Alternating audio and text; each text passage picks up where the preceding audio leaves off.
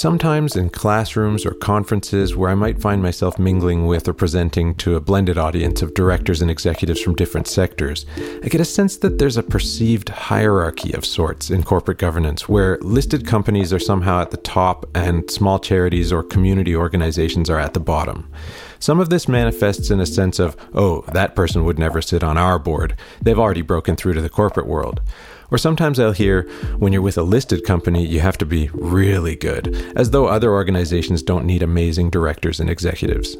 But there are some indicators that I find especially concerning. Let's say I'm in a classroom where the participants are all executives and board members. I sometimes see representatives from large, complex organizations' eyes glaze over the moment they hear a story or example from an organization that's beneath them in some way, even if it's universally relevant.